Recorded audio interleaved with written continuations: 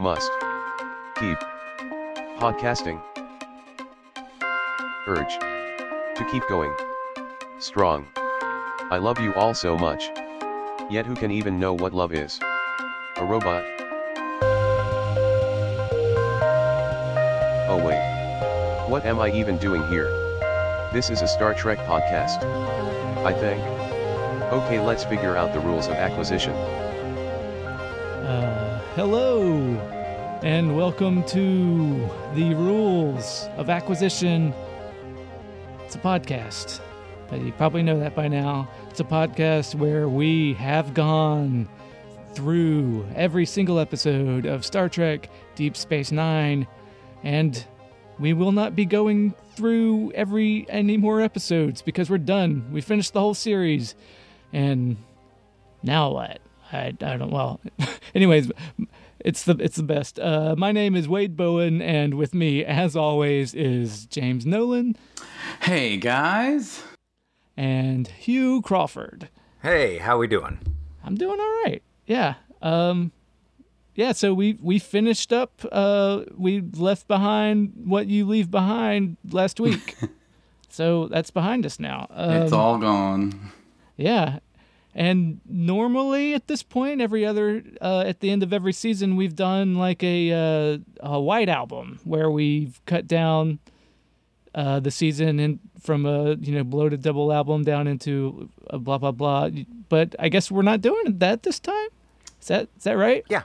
That's right. We're basically going to talk about the thesis of our podcast and where we think Deep Space Nine fits in the sort of evolutionary line of modern TV, and probably talk about some of its context in Star Trek overall to a certain degree. All right. And I've got some IMDb information here just for old time's sakes. The name of the series is Star Trek Deep Space Nine, and the IMDb description is as follows. In the vicinity of the liberated planet of Bajor, the Federation space station Deep Space Nine guards the opening of a stable wormhole to the far side of the galaxy. Creators Rick Berman, Michael Pillar. Ran for 7 seasons. It ran for 173 episodes, and we talked about every single one of them. Every one. From 1993 to 1999. So, yeah. Yeah, we've sometimes more than... Yeah, we've got over 200 episodes. Sometimes we talked about other stuff. Yes. Yeah. But, yeah. And I know we weren't going to do a white albums, but I couldn't help myself, and I did a white-ish album. But do it. Let's hear it. Yeah. What do you got? Actually, I got it down to like 14 or 15 episodes because we thought that we wouldn't be able to do that because that last arc is like 9 or 10 episodes altogether. And it's like, well, you have to do it all at once because it's so serialized. But turns out that maybe you didn't, or I pulled my old shenanigans where I was like, well, just change this thing, this, and this is how... Going back to even the beginning when the first couple or few seasons, we had a whole segment where we'd go through an episode that maybe wasn't the best, and we'd decide, well, how would we do this differently? How would we fix it? How could we make this better? And I had ideas for season 7. Well, all right. All right. You come loaded to bear. So, yeah. Do it. Let's see what you got. Do it. All right. So the first half before they get into the last arc, I think it's pretty obvious the stuff to cut. It's all the bad, stupid Ezri shit, right? And maybe some of the shenanigans episodes that y'all love so much. You gotta kill your darlings, guys. Sorry, I had to take the shenanigans out. I know it would bug you. Anyways. Okay. Yeah. I mean, it started with the first 2-parter, Image in the Sand, and Shadows and Symbols, just resetting from season 6 because of what all they did. So, except, you know what? Cut all the stuff with Sisko's mom. You don't need it. Wow.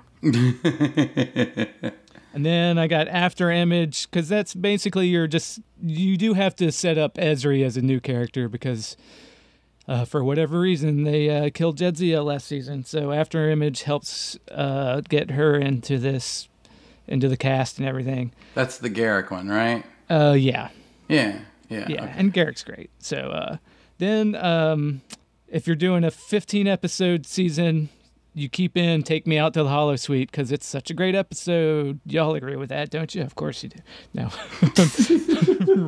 But if you do have to make it more, if I had to kill any darlings in this thing, I guess I would cut out the baseball episode, but as much as I love it. Wait, I mean, otherwise, I mean, if you take that out, then I guess the ethno ship isn't canon, so I'm fine with that. Right, yeah, I know, yeah. So yeah, I mean, I guess in an arc kind of thing, maybe you don't need it, but it's such a good, fun episode. I would like to keep it in the 15 episodes. Anyways, so we got that. Then we got... I guess if you think ethno ships are fun, I guess it is. I direct you to go listen to that podcast. That's right.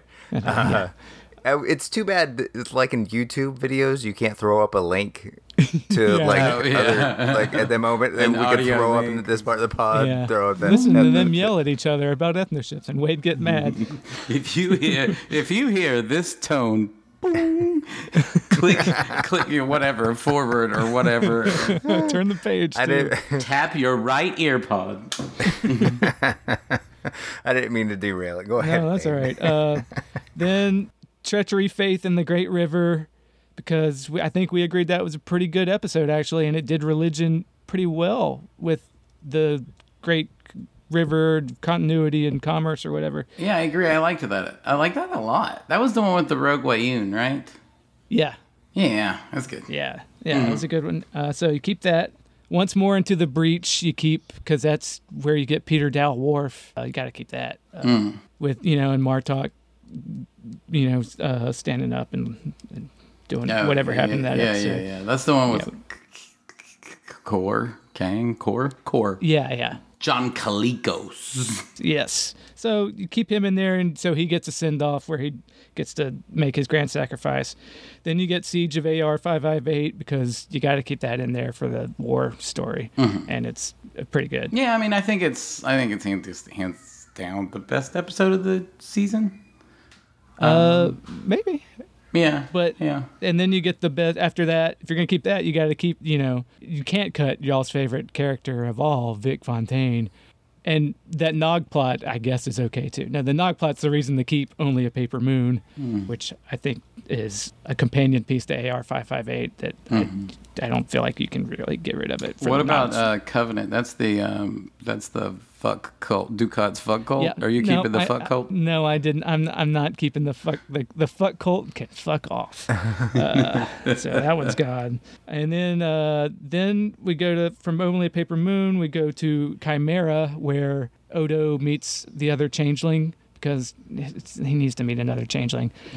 And changelings need. So wait, you're skipping Prodigal Daughter, Emperor's New Cloak. Yeah, that was all. Oh yeah, that was a bad stretch. Yeah. What was which one was Field of Fire? That was the Ezri Hannibal Lecter story.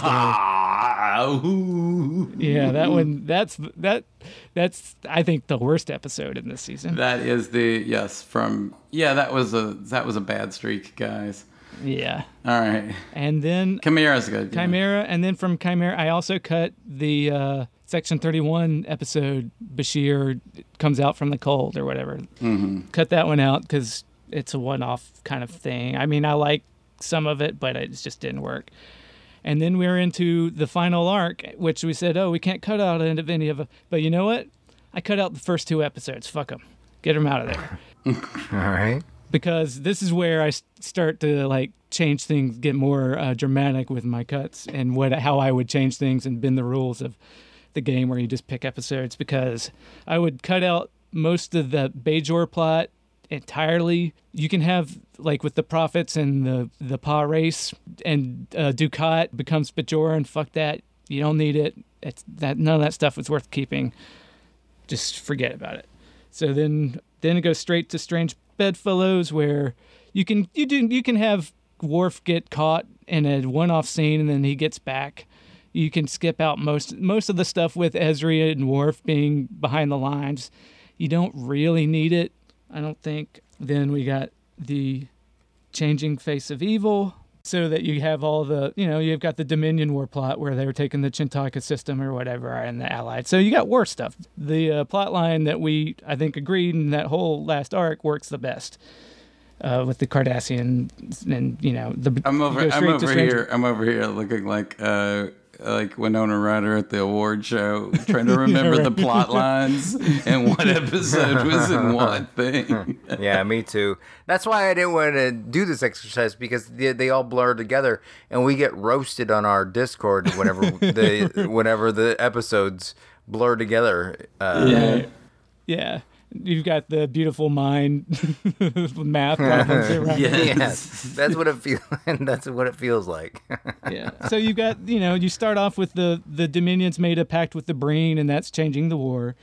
You keep that plot line, changing face of evil. They retake the Chintaka system, and then you could have left in a thing where, sure, let Sisko have a vision, not anything about him getting married, just this is Bajor's time of need. He should not leave Bajor behind. He is of Bajor. He needs to stay at Bajor. That's what the lesson that he needs to do. So that's all you get. Fuck all the wedding stuff and all that. Who cares? Then when it rains, you have Kira has to go off to train the Cardassian resistance in Damar.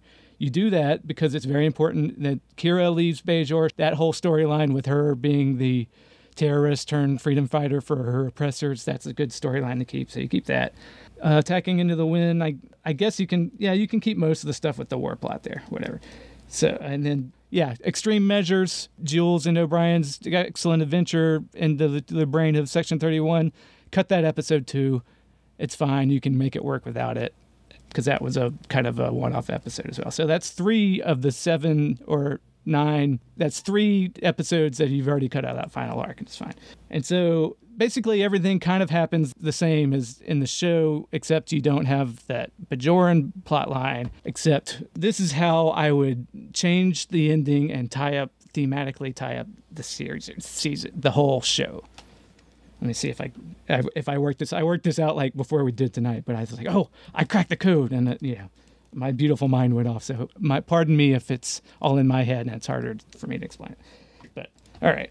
So at the Dogs of War, they have to go take the fight to the Cardassian front, and Sisko is taking the Defiant out. And it turns out leaving Bajor behind is what he's been warned by the prophets not to do, because he's the emissary. He has to make a choice between his duty to Starfleet, and they give him a hard line that he should not go. He should stay with them, and he has to pick between being the emissary and his Starfleet. And if he picks Starfleet, they threaten him that deep sorrow is going to follow, and he's going to fuck up, but he needs to do it. And you can even keep some of the Pa-Wraith themes with the reunification and the grand whatever thing, but with the Pa-Wraiths a little bit. But so he leaves. The prophets are pissed. Then what you leave behind happens. All the war stuff happens. And instead of not referencing the wormhole at all, while Sisko is gone, this is where the big changes start happening. Sisko goes to the front and the Cardassian front to fight the Dominion. While he's left Bajor behind, the Pa-Wraiths take over the Celestial Temple, perhaps, do some stuff to figure out. But the main thing that happens is that the wormhole opens. Somehow the Dominion fleet in the Gamma Quadrant finds a way to get to the Alpha Quadrant through the wormhole that the whole show was supposed to be about, and it wasn't. So as Sisko and Kira and all Bajor's children have left it behind, it gets attacked on the back end. Their flank is open, come through the wormhole. The Dominion is going to wipe out with fire all of Bajor, and it's a big, oh shit, the stakes suddenly got high, everything's going to go bad. The Dominion's going to kill Bajor, where we started. And then also, the Changelings still have the disease, the space AIDS, and Odo still has a cure and everything. So you have that going on still. But then what happens is, this is the stuff I made up like right before we started. Something happens with the Changelings coming through the wormhole, and the Changelings encounter the Pa-Wraiths perhaps, or the wormhole aliens. And there's something about the Changelings' non-humanoid existence that is also more similar to the non-linear existence of the Pa-Wraiths and the wormhole aliens and the prophets. So the Pa-Wraiths and the Changelings have some sort of interaction, and what happens is there's a reunification. It's kind of a Dark Crystal ending between the Pa-Wraiths and the prophets and they are wiped out. There's no more prophets. Bajor has to contend with their whole religion is basically the apocalypse happens and the prophets are wiped out. But at the end, in Apocalypse and Revelation, you have a new beginning because when Odo brings the cure to the changelings or whatever, there's a new beginning. Everybody has to get over their religion, but their new life comes forward. They don't kill everybody. Like the Pa race get redeemed by becoming a new thing, as do the prophets. And that's how you do something along those lines to wrap up this whole religious story instead of just fire caves and Lord of the Rings and whatever the hell that shit was. Yeah, that sounds like an interesting beginning of a story.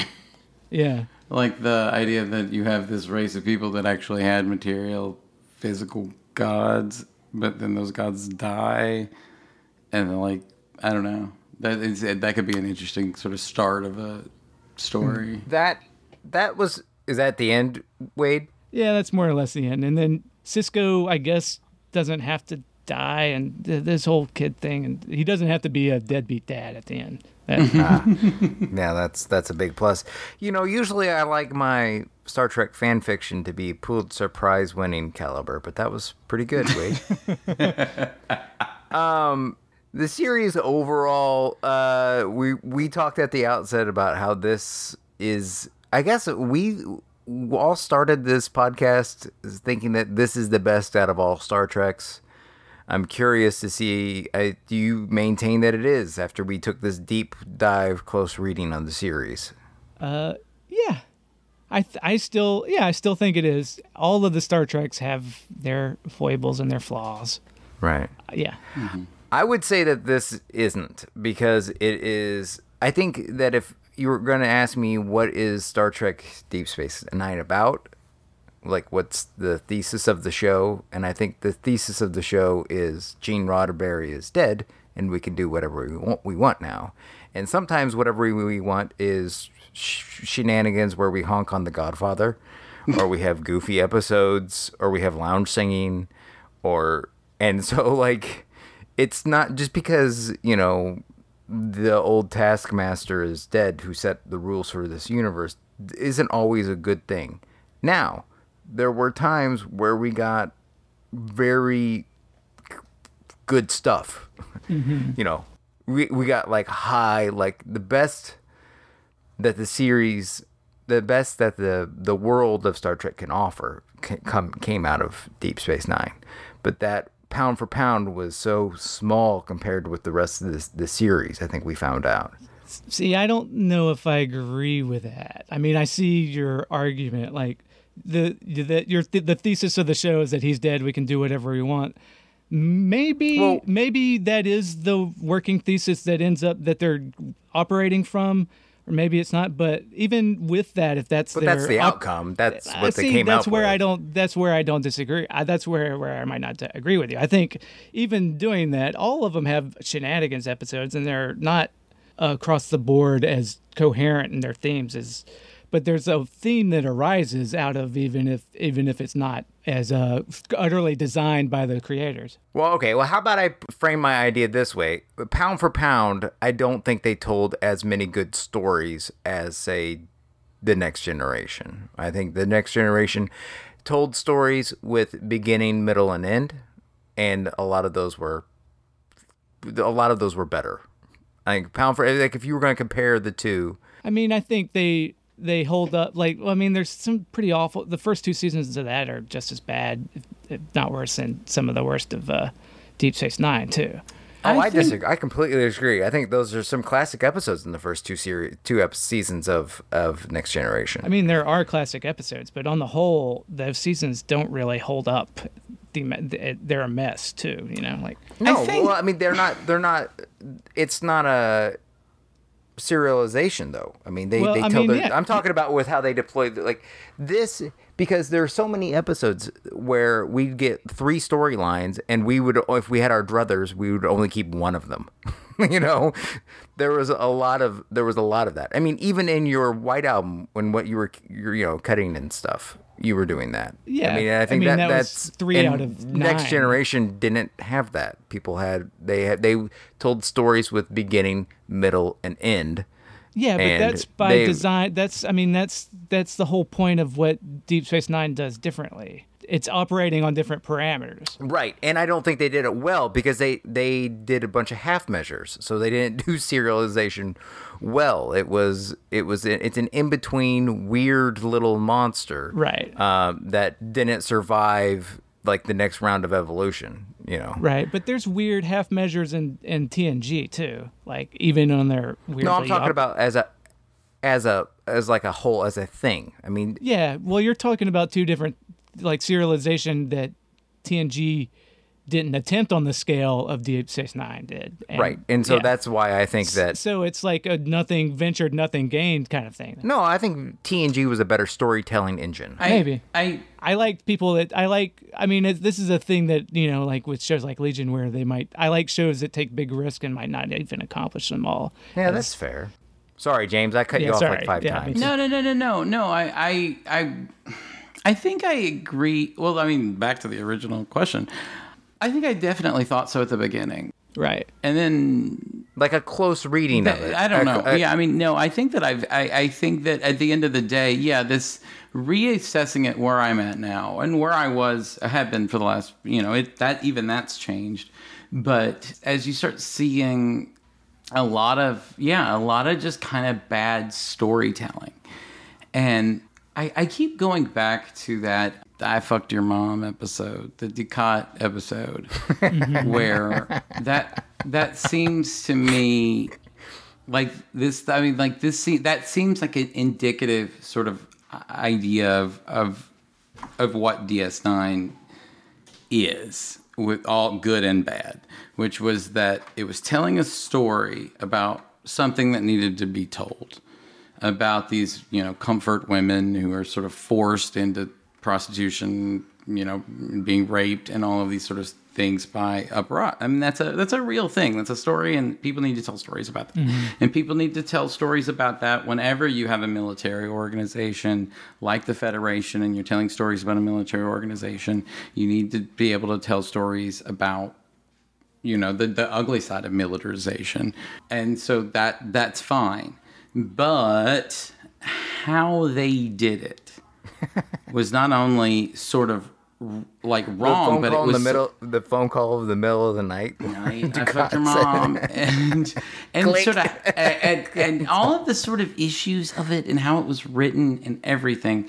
It just sort of like sours the sort of story where at the end I don't feel like I got a Star Trek story. I don't feel like I got a piercing insight on the lives of these victims. And I don't feel like I got a good Kira story out of it. But I did get something that was just unsettling at times. And I feel like I felt those feelings more this viewing than I did before. Where I think maybe when we started this podcast, I was remembering it most vividly from watching it in 2005 when I just started watching these, and I really loved them. I watched all the Star Treks, and then watched all the Next Generations, and then watched DS9. And when I got to it, I was really gravitated to it. It was in the middle of the Iraq War, which I was really against, and I was really political, and and there was something about the political nature of the show. And and now I look back on it. And the things that I thought were piercing and brave and about making tough decisions and compromise. I mean, I'm not trying to say that I'm more militant now. I actually feel like that I have a bigger view of these things now, and sort of the tepidness of it, or why are you telling the story this way? And sort of those sour feelings that you get from that I Fucked Your Mom episode sort of shows up here. And yes, politically or whatever, TNG or definitely the original series or whatever, it's not the best thing either. Mm-hmm. But what it was giving me was really tight-ass imaginative stories pretty consistently. And when you break it down, there's not a ton of that here. See, I mean, Yeah, like pound for pound. Like let's say if they're I know you don't want baseball analogy, but like if there was a batting average, if they went up to bat 10 times and they had 2 good stories, they're 200 hitters.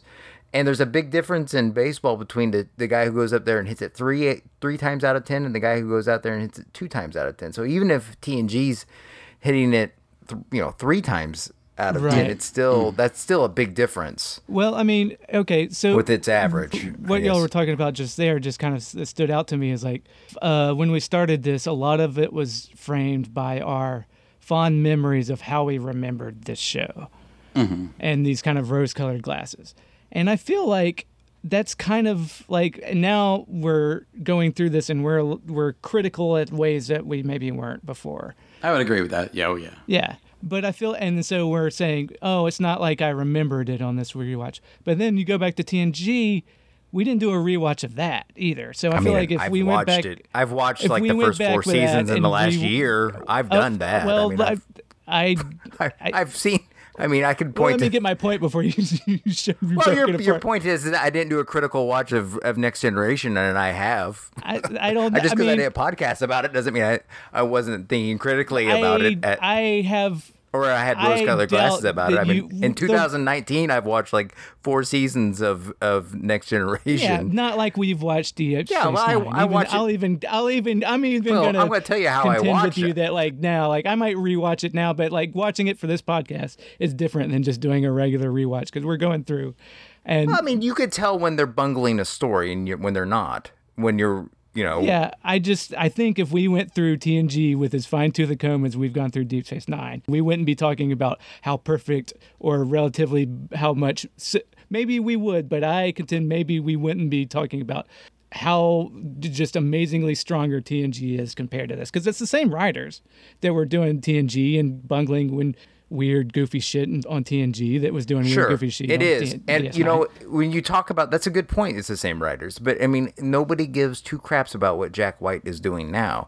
But when he had constraints of a crappy drummer who didn't know how to drum and just like himself providing like rhythm and guitar or whatever, he made some really compelling stuff. I think there's a case to be made that when you have constraints put on a group of people, that they can come up with really compelling, tight stuff, and that when you're off the chain, you can do whatever you want. Sometimes you make more mistakes. But you know what? They had the same person as later TNG trying to keep the same constraints on them that they had for TNG when they were trying to do these new things in Deep Space Nine, and that is a whole other complication to what they were doing here because they had because it isn't, because they're trying to they do wrote new the show things. Bible. They're doing new things with the same constraints that they had. But they didn't. But their follow through was so poor on Deep Space Nine. Yeah, but part of that is, but I mean, much stuff we talked about was dropped from the outset, and Right. main characters were bungled throughout the whole. That thing. happens on TNG as well. There's a whole like guiding plot that there's the big bad at the end of season 2 with pod aliens inside of people that they just drop and don't even mention it ever again on the show. Oh, they blow up the Admiral. That's how that storyline wraps up. I mean, they found there was more to it than just that Admiral, though. I mean, that's just a drop thread that they just didn't readdress. No, they wrapped that up. They didn't. killed that thing in the cave. Yeah, There was more than just that thing. The whole thing was that it was a threat to the thing, and then it's like, never mind. They forget about it. They don't mention it again. But the series isn't based off that though. Yeah, I'm not arguing that.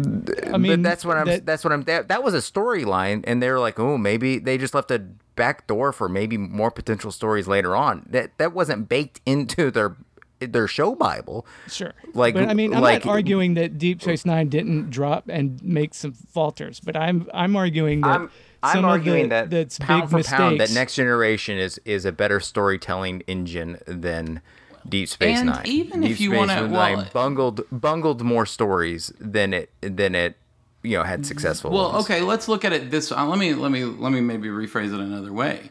Like, even if you want to say that through the differing nature between the highly serialization of Deep Space Nine and the episodicness of TNG, well, you have the enjoyment of a story, and so even if you look at Deep Space Nine, the whole thing, because there were a serialized story, so owes to your one big story.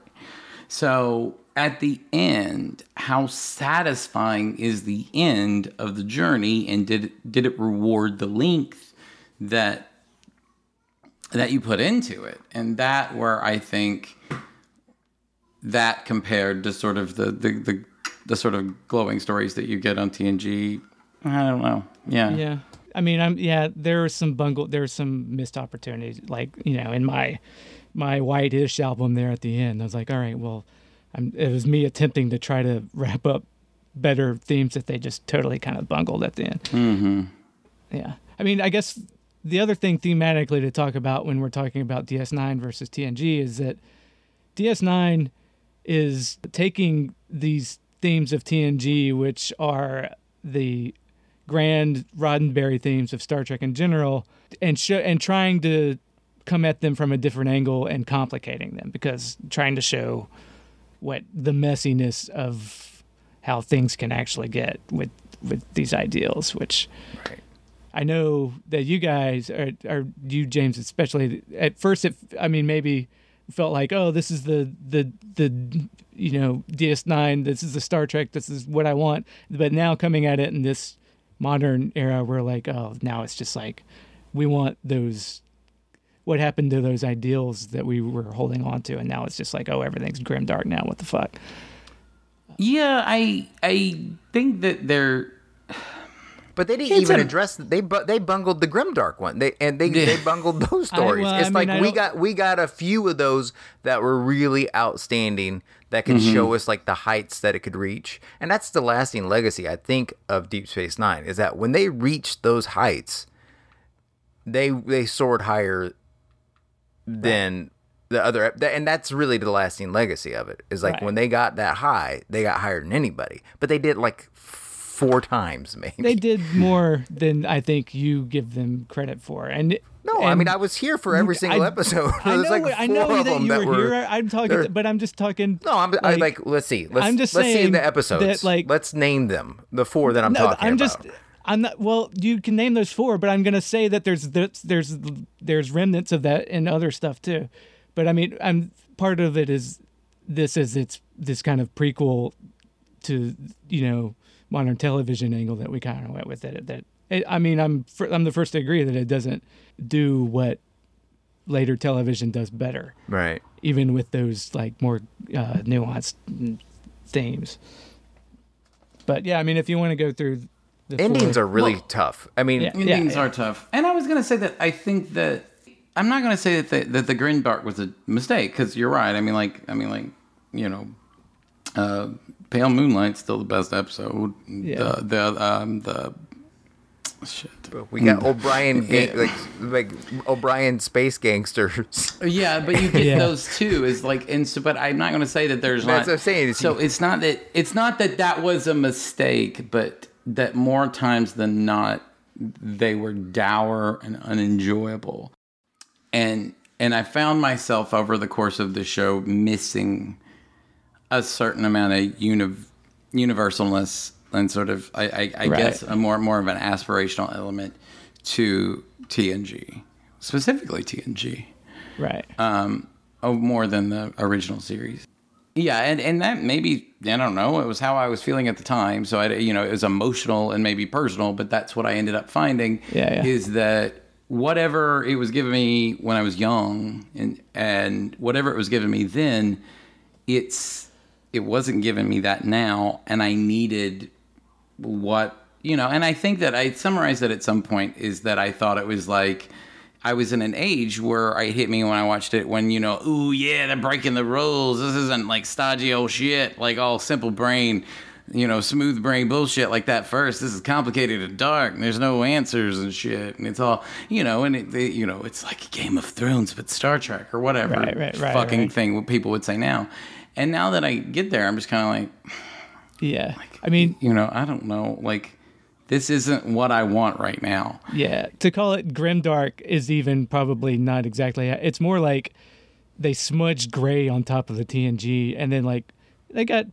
With Pale Moonlight is where it got... That's where the smudge if like there's some ink blot that you're smudging, it's on pale moonlight, and then a little bit comes across onto the other stuff. I But mean, it's still TNG goofiness, even with some of this. No, It's just like listen. these themes are more, it's not like grimdark, but and Let's it's look at it from just a perspective of how they utilize their biggest strengths. I don't think TNG ever faded Patrick Stewart down as much as Deep Space Nine faded Avery Brooks. Avery Brooks was MIA for a whole huge chunks Yeah.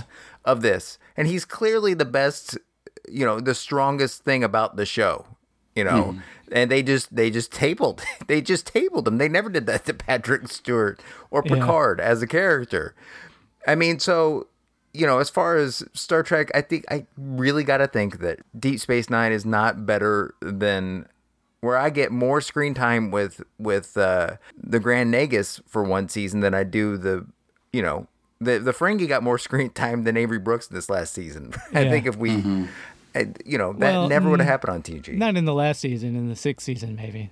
But yeah, your point stands. Yeah, you know what I'm saying. There's whole chunks where they did get distracted. Yeah, like that's the thing, is that all of the many like sort of ethical or philosophical issues that I had with the show, or storytelling issues with the show, all of that could have been fixed with a great overarching narrative. And that's where I see most of the flaws in the show, is in that narrative. And I think maybe I just liked that it was there when I first saw it. Right. Because it was novel back then. It is kind of weird to watch TNG and you're 10 episodes to the end, and it's kind of like you're just wet farting around like any other season. Right. And it is kind of like Yes. these things aren't building to anything. And so it was nice that this show did that. Right. And so that was innovative. But then when I'm watching it this time, the structure of it, I just see a lot of Right. a lot of bad sort of engineering. Yeah, because I mean, at the time it was novel, and now the form has been refined so much. There's better Yeah. examples of that stuff that it was giving you that other stuff wasn't giving you at the time. There's other stuff that gives you that, and then some that Whereas this is somewhere in between. I think we referenced a lot of times, and that that might- 200 years from now, somebody's gonna dig up this show and be like, "This is a weird." This is like a weird fossil of television history. I think that's it's the weirdest thing about it. It's very peculiar because they tried serialization and then they faded it, and then they came back and tried to come back at it some more, and then they'd go away from it. And it was at a time where everything was shifting and how these TV shows made money, So syndication, they were still beholden to syndication, but storytelling on TV was going away from that. So, I definitely we wouldn't have Battlestar Galactica if we didn't have this, right? no. Oh, yeah. And then that whole generation of sort of Mid-aughts. big sci-fi TV, like that sort of really took over. And I was watching the show then in like reflection of that show, so they were concurrent. I was watching both concurrently, so that was definitely on my mind the first time I watched through it, and was enjoying Battlestar a lot at that time. I do think that the biggest sort of missed opportunity in the show is that I don't know. Like Ira Stephen Bears, it all lives on his shoulders. He's sort of our podcast villain, isn't he? I think so, and I think that there's a lot to say for him. He seems like a really great guy. Everybody in the cast seems to love him, and he seems like a good guy. And this is the thing he's got. So I'm not trying to shit on that. I am. And he's that. I mean, literally, it's the thing he's got. He's Right. He said that in an interview once. This is my thing. I did this. So you can give it to him. It's his show. And I think that it's pretty clear that the flaws were his flaws. So weird. Either his temperament or what the kind of stories that he wanted to tell. And that... Or sensibilities. I mean, Yes. like the gender swapping Ferengi episode. Yes. That was a mess. But that was because he... All right. Well, Yeah, no. Play But the, like, if play you the like... bong for that episode. It can go to that. I was trying to think of a band, and I think Styx, like the rockers that made Styx popular, but really it was this, like, the guy in front who wanted to just do like show tunes. He was the real power. And I think that, like, the real power in the writing room, what people liked about it was specifically Moore and Robert Hewitt Wolfe. Those writers were writing really good shit in seasons 3, 4, and 5. And that the power and that Ira Steven Behr was kind of doing a good job of not fucking that up or doing a better job. But as the show got noted, I think that he took over, and I think that that's probably my reflection of seasons 6 and 7 is the flaws on how much is 6 and 7 or Kilroy was here. That's yes. It's where the head got too big, and you sort of lost some of the dynamic of those electric seasons. There's really good, like, things like the Sisko and his son build the Explorers. Yeah, like, that's a really great little episode. And you might even Or look just back remember Sisko had a relationship with his son, and then it just got, like, completely tabled for like Taming of the Shrew with Ferengis or whatever. Yes. And so as that gone on, just these horrible story ideas, and this, just to be on, like, the thing where they're just going and rehashing, like, another movie's story. Another thing's story. The Bridge of the River Kwai or whatever. Yeah, or you're doing, or this is Silence of the Lambs, this is Godfather, this is whatever. And yes, there's Silence of the Lambs episode. Yes. Where they got, like, look through the scope. Now feel the scope. Yes. Can you hear it, Cloudies? Can you hear it? But yeah. So that was not good. And that was him. He was the one that was doling out those scripts. So I think that it's the tragedy, the rise and fall of Ira Steven Behr, and that the good things. I mean, and he wrote the good things were his idea too. I want to, like, be contrarian and to disagree with you, and I guess I can't, like. I want to give him credit for, like, if I'm going to have my villain of this, I want to make the villain of the show Berman, because that's easy, because what you know about him and Terry Farrell and everything, and him giving these dictates to make it, more Star Trek. I really want to give Ira Steven Behr credit for what he pulled off in the face of all the adversity from production and what he got away with by going behind their back because they cared more about Voyager.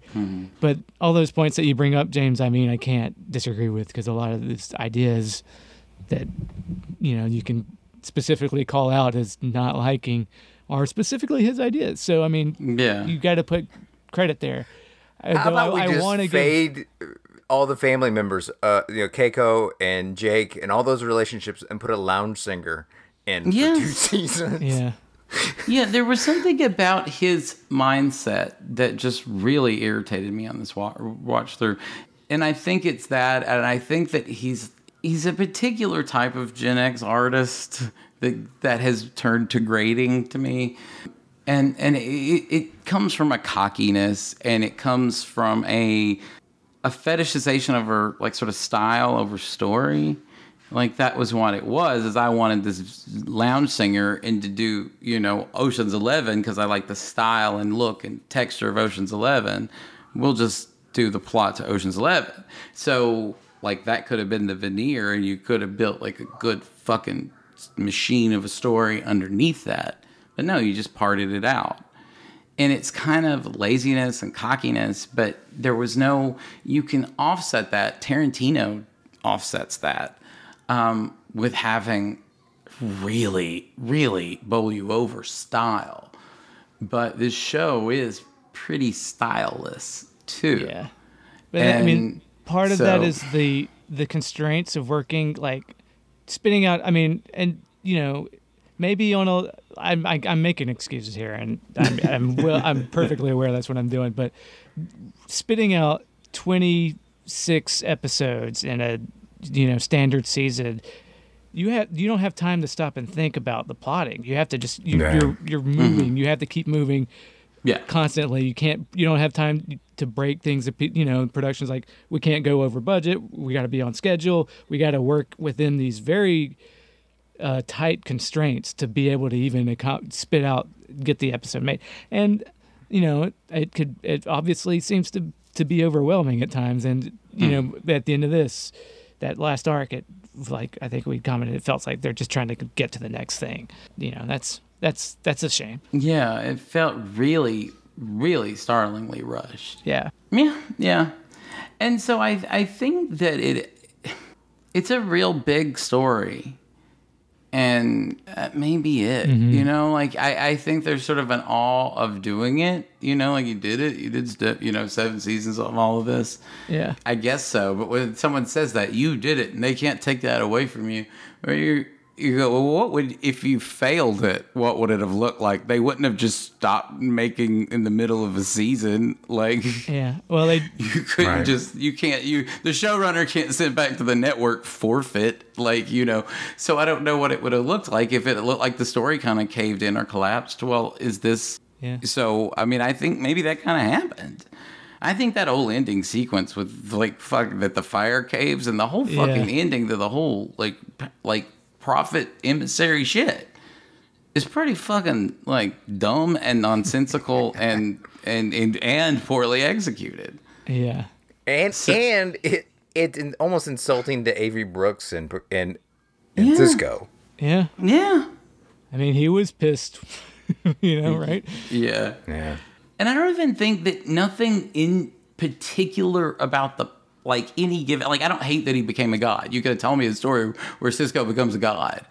This is about a commander who hates his job, who's lost, who's had PTSD, and he becomes a god over the course of 7 seasons. I'm like, well, yeah, let me hear that story. But the thing that ultimately that's really disappointing to me is that I don't really think, I guess he saved all of the people of Bajor, and that's good. But I don't really feel I don't know what the journey brought him.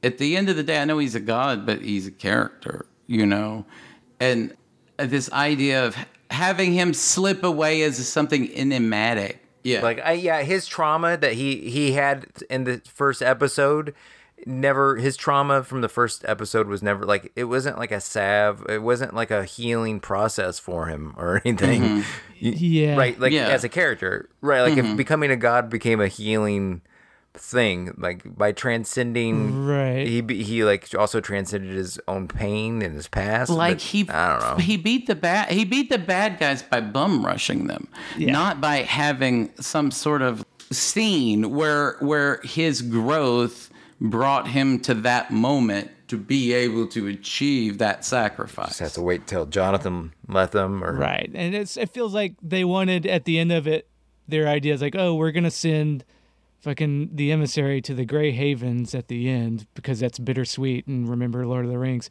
they read the book, they hadn't seen the movie. The movie hadn't happened yet, but we all knew how Lord of the Rings ended. All these nerds did in 1999. They're oh, wouldn't it? Because it's they made a choice to make him be a space god and not be able to go, because they wanted to have a bittersweet ending with that big last shot where they pull away from the station. But it's but why? Why is that the ending that you needed? Yeah. Other than it was a cheap way to manipulate the audience, I guess. I mean, and it worked to an extent. You're bummed that I was sad to see all my space friends go. I was sad that, and a little annoyed that Sisko is stuck in the wormhole. But hey, he's coming back. He said he was, but apparently that's just because Avery Brooks made him say that. Which is the right call, I think, but it's still doesn't salvage the ending. That was the right call. That's the thing, is that the actors, over the course of the 7 seasons and in our podcast, how many episodes did we talk about where the show notes, we'd say the actor really hated this decision. Yeah. The actors' instinct about their own characters were so right on, and the we writers agreed with them every time. did not care. Yeah, did not care. That's so weird. they had maybe some of the. I mean, I think that's the thing. Is just Another thing that we've harped on continuously is that they didn't have a diverse writing room, and even if you wanted to remove it from whatever the mores of the time, you can say they didn't have a writer's room that understood emotional language, and they didn't know how to understand some of the things. Like I feel like the writing. I feel like they just gave up on Jake Sisko because they stopped knowing how to write father and son stories. I don't. Yeah. I think I don't know if any of them had kids, and none of them, and none of them had experienced anything other than whatever, I don't know. So like when you're have a white male writer's room and everybody's somewhere between 25 and 35, you just not. Yeah. There's not a lot of life experiences going on in that room. Right. And So it's hard to write a lot of diverse characters. It was one of the most important things to Avery Brooks, who understood better than the writers, I think, Yeah. I think if Avery had his way, the writers would be writing nothing but, fatherhood stories for him. Honestly. That would be really great if it had some sort of reoccurring theme like that. Which would have been awesome, right? I mean, there's no super reoccurring theme other than faith. And faith is a word, not a sentence. So it's hard to draw a theme from it. But so even their faith-based episodes were still sort of muddled. People who could relate. Like Wade would say over and over in our podcast that how much he felt like they got wrong with addressing people of faith. Yeah. I mean, that's why I wish, and my ending that I just spitballed there at the beginning, you can have a faith, and it doesn't have to be faith is stupid, get rid of it, but part of faith is, this a cycle of rebirth or whatever. Do that kind of story, but they didn't know enough. They didn't have enough.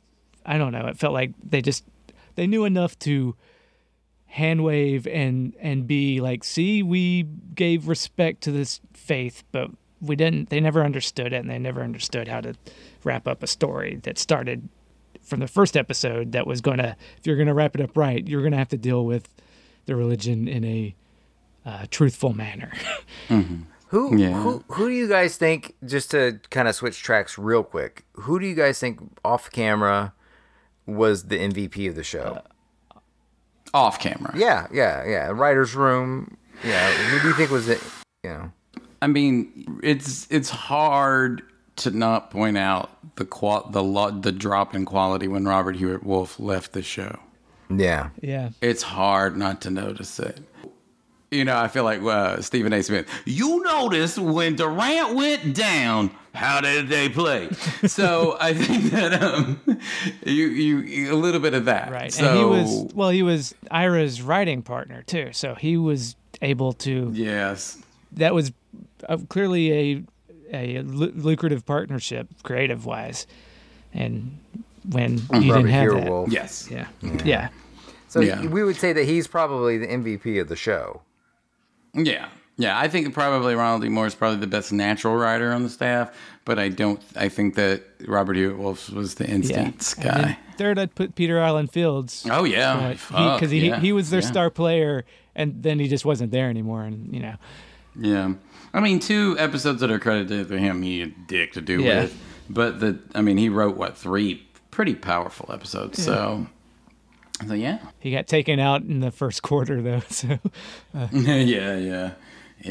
But I think it's Robert Hewitt Wolf, just because I think that whatever his relationship was with Ira Steven Behr, he was being managed well, and Hans Beimler was not a good fit as a writing partner. But I just think that Ira Steven Behr just Yeah.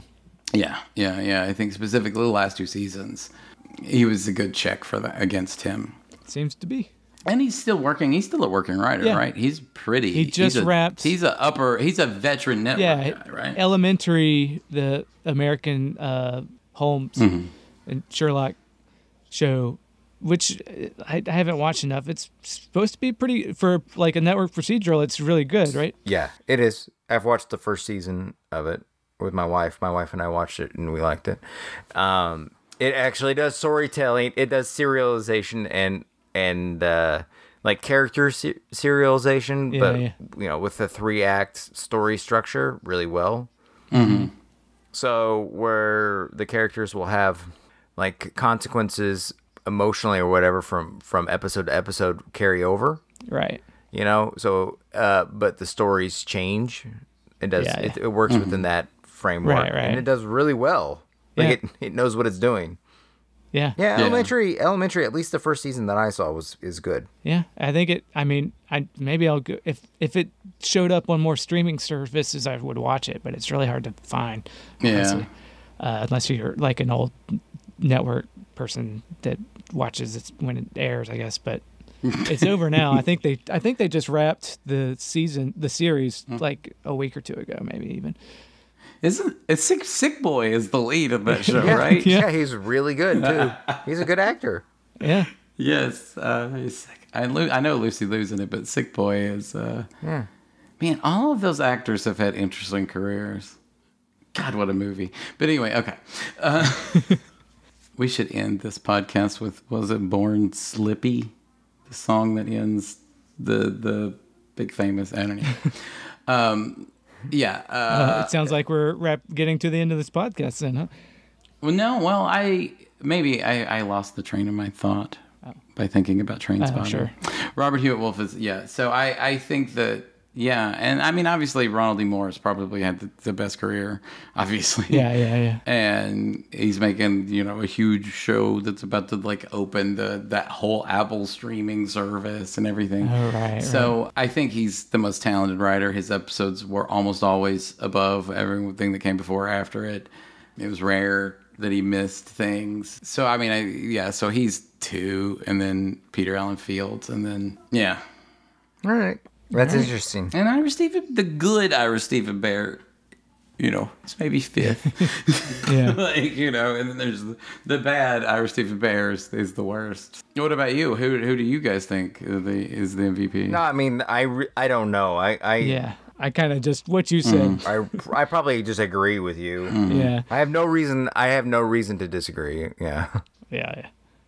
Do we have any final thoughts on this? I mean, my final thought, I'm super glad that we did this. Like, I know that I'm down on the show a lot, but I think I've learned a lot about what I want from stories by doing this. And that's only going to make me better watcher and creator of stuff. So, it's also, life is short. So don't, stick with, don't watch bad stuff. If you get to a certain age and you know who you are and you know what you like, it's a balancing act because you get to a certain age and you know what you like and you know who you are, so you can get stuck in your ways.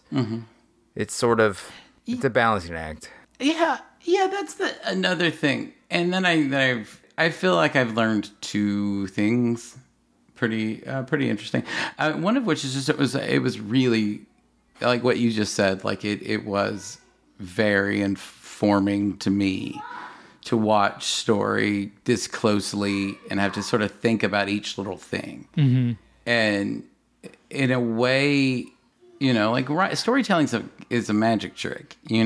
Right. There's a lot of misdirection. A lot of the seams of storytelling are through manipulation and stuff like that. And in the moment when the trick is performed for you for the first time, it's got a profound and immediate effect on you.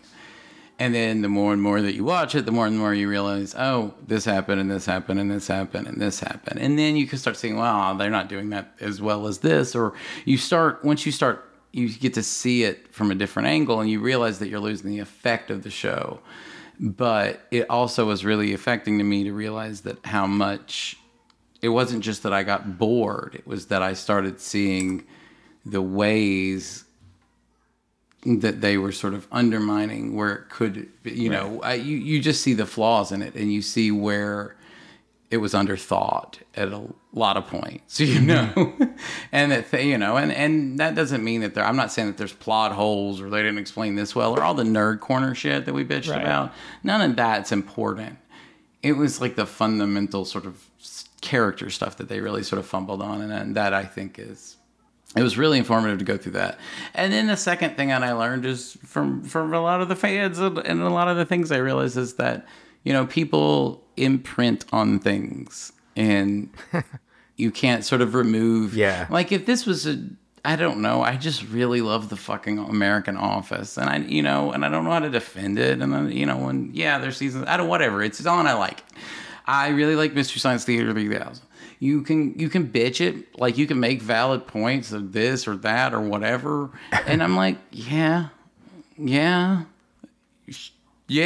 fuck you, Right. And I think that there's I don't want to take that away from her. I realize that in some ways I was kind of taking that away from our fans, and I tried to learn over time how to be more gracious, I guess. I don't have to stop, but I don't have to but that was one of the things where you realize, I don't know, that I didn't imprint on this show in the way that other people have. And this could have been different if we were doing another show.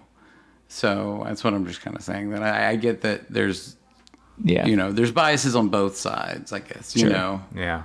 And that's how art works, and that's great. That's a thing about art. This world fucking sucks. I actually completely disagree with you. I don't I'm not going to be apologetic about taking a deep if people get sore at me because I'm going to be critical of somebody's story, how somebody deployed a story or whatever, because they have an unreasonable attachment to it. Then they need to stop listening to the words coming out of my mouth and go do something else.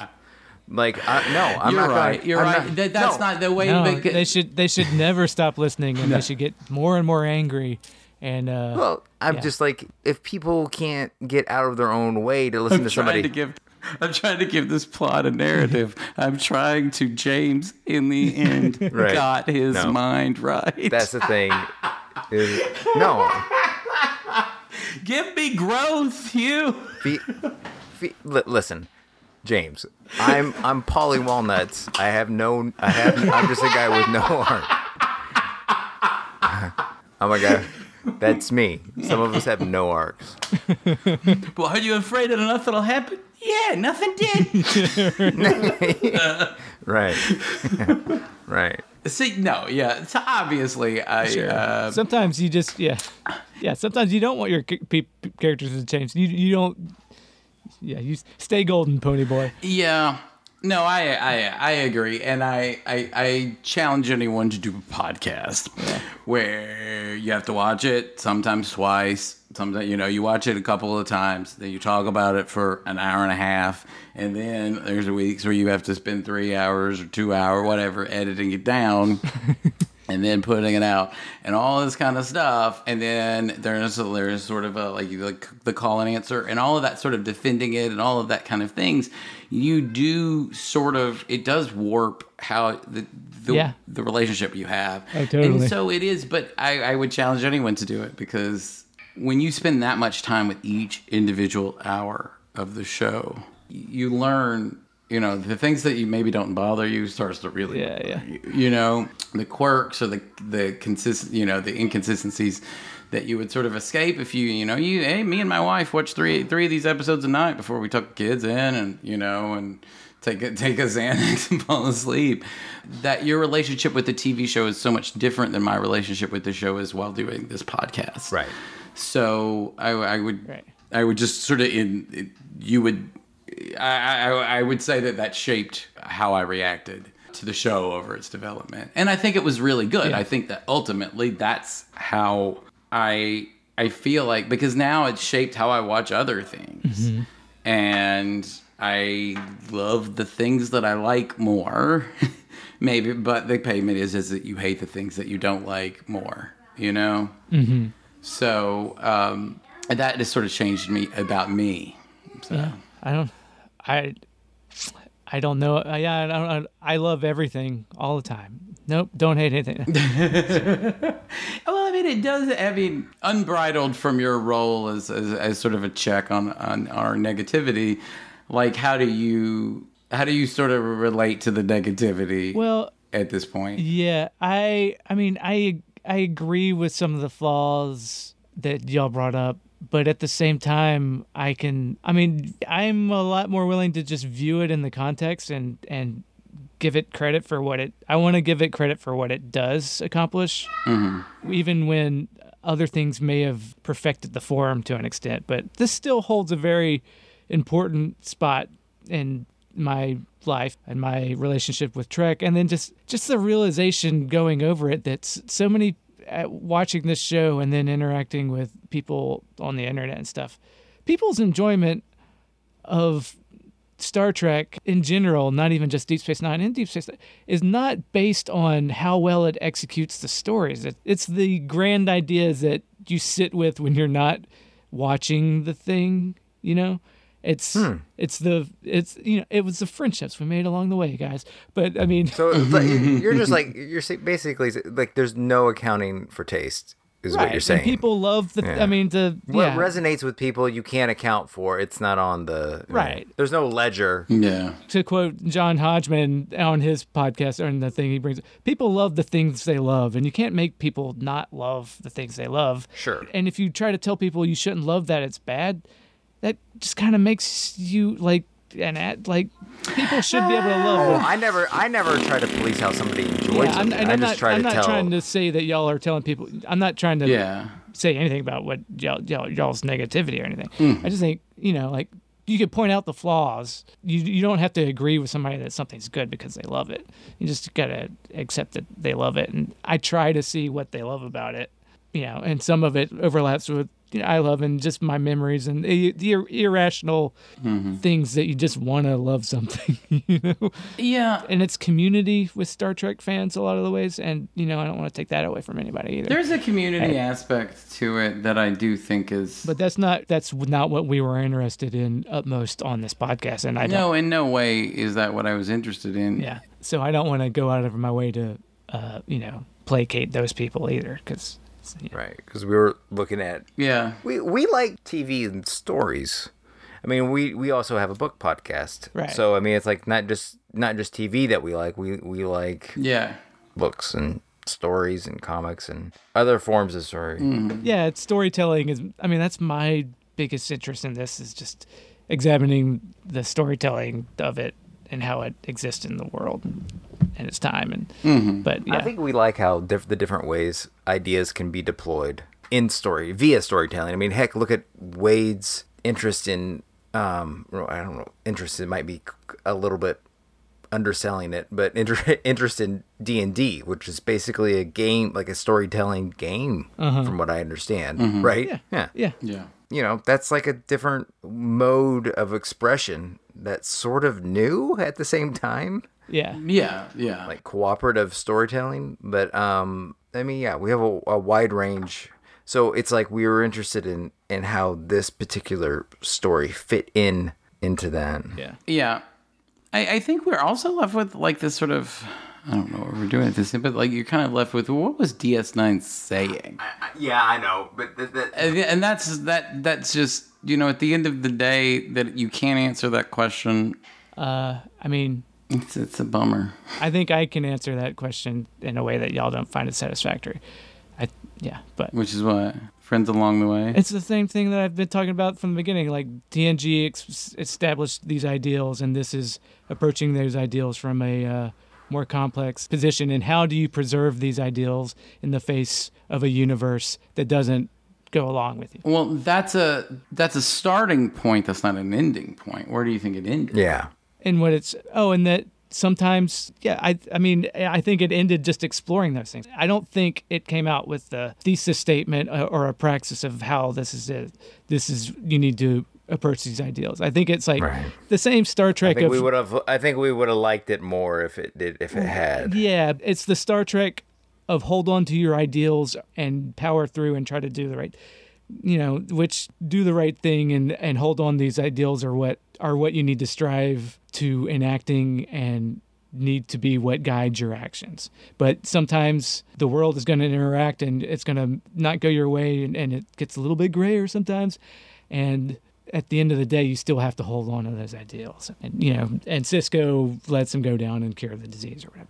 I mean, I think that at one point, I probably at this time that I started this podcast, I thought I would probably say that I viewed that storytelling needed to be more practical and get into the sort of the practicality of things, the hard work of things.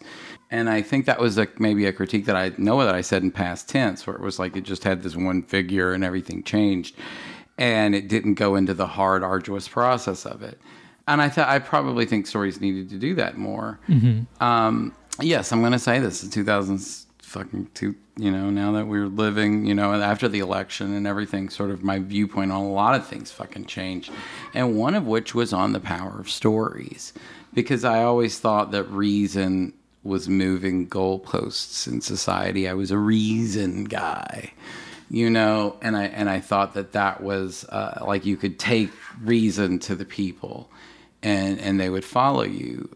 And that proved to me I disbelieve, I had a radical deconversion from believing that. Right. And now I believe that it is story.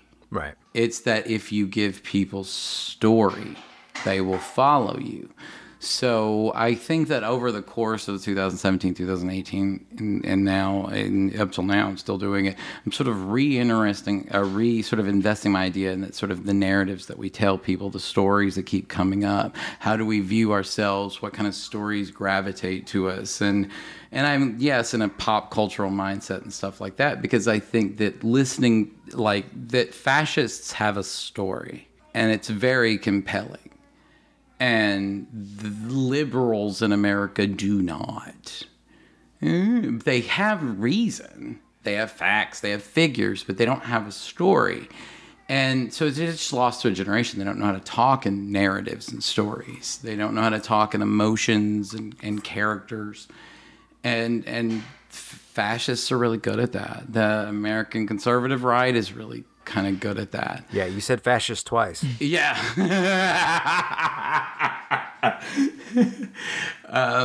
And so now my reaction to when I see left-wing ideals portrayed in these horrible narratives, I take it a little personally. But I also see sort of the flaw of just that TNG didn't have a giant space epic, but it had a story that it was telling you about a better future. And Deep Space Nine sacrificed that story, that this is what you can have. They sacrificed that story for a big space epic that they rushed at the end.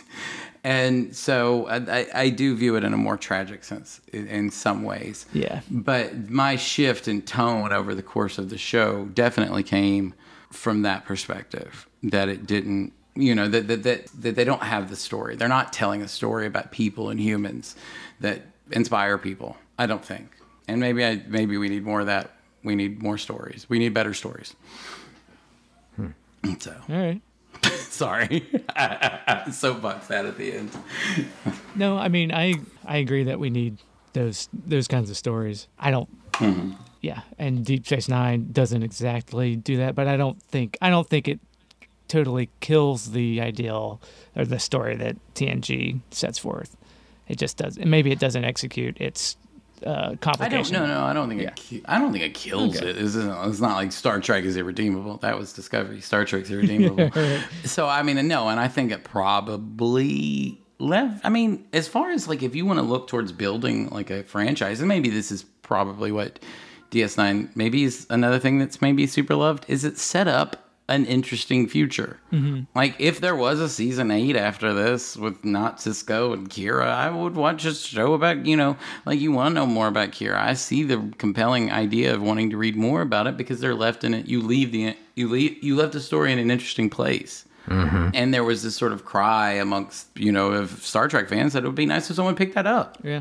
Voyager couldn't do it. Discovery or Enterprise didn't do it. It would be nice that someone picked up the mantle of what, that was told stories in the scraps left by this space epic.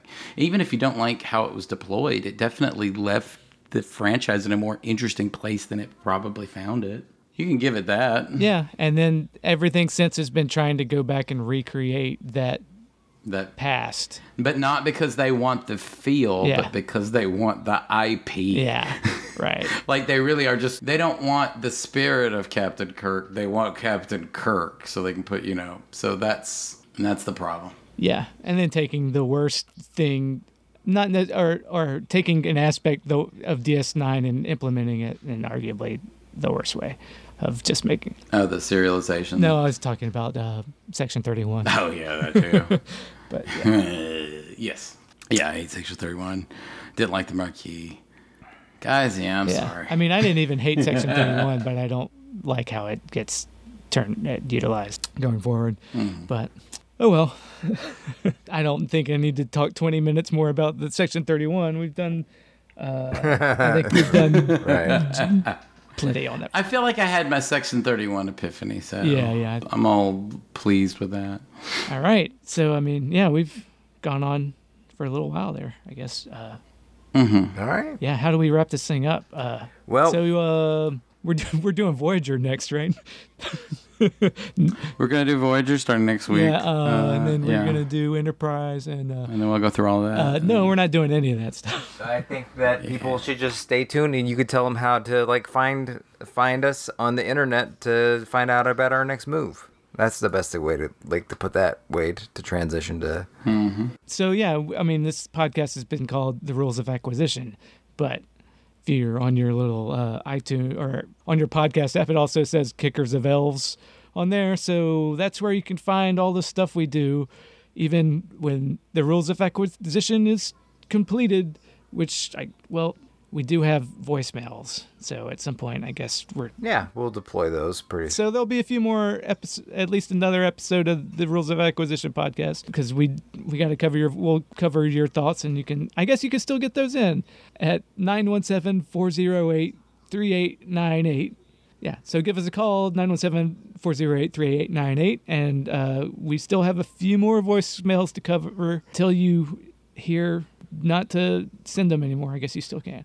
But like I said, Kickers of Elves, go to kickersofelves.com where all our stuff is over there. But most importantly, we're not stopping putting out content, and I'm having a kid. So this is this is wrapping up in just perfect time because I'm about to be a father, and I'm going to have to take we've been releasing for over 3 years now. Every week. We haven't missed a single week. I'm going to have to take a break because, something about... They tell me that has to happen when you... You have to, yeah. Yeah. And we're at a show. Yeah. So it's perfect timing, actually. So, yes. But go to patreon.com/kickersofelves, and you can see what other stuff we're doing, and join the Discord conversation and do all that other stuff. And, I could really use the diaper money. So there's all sorts of the Dune podcast and hours, probably hundreds of hours of other audio content at kickersofelves.com and patreon.com/kickersofelves. And like I said before, do all the stuff that every other podcast wants you to do. All right. I think I've rambled. Well, possibly for the last time, but probably not. 3 to beam out. Beep.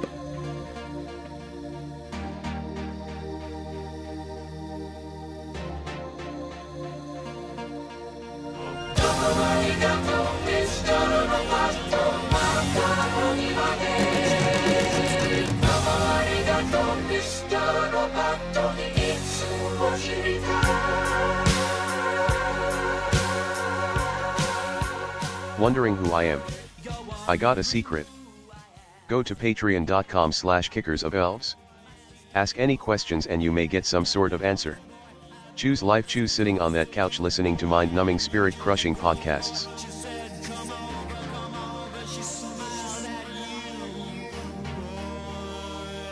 But seriously, bastardized Irvine Welsh quotes aside, it's not all over.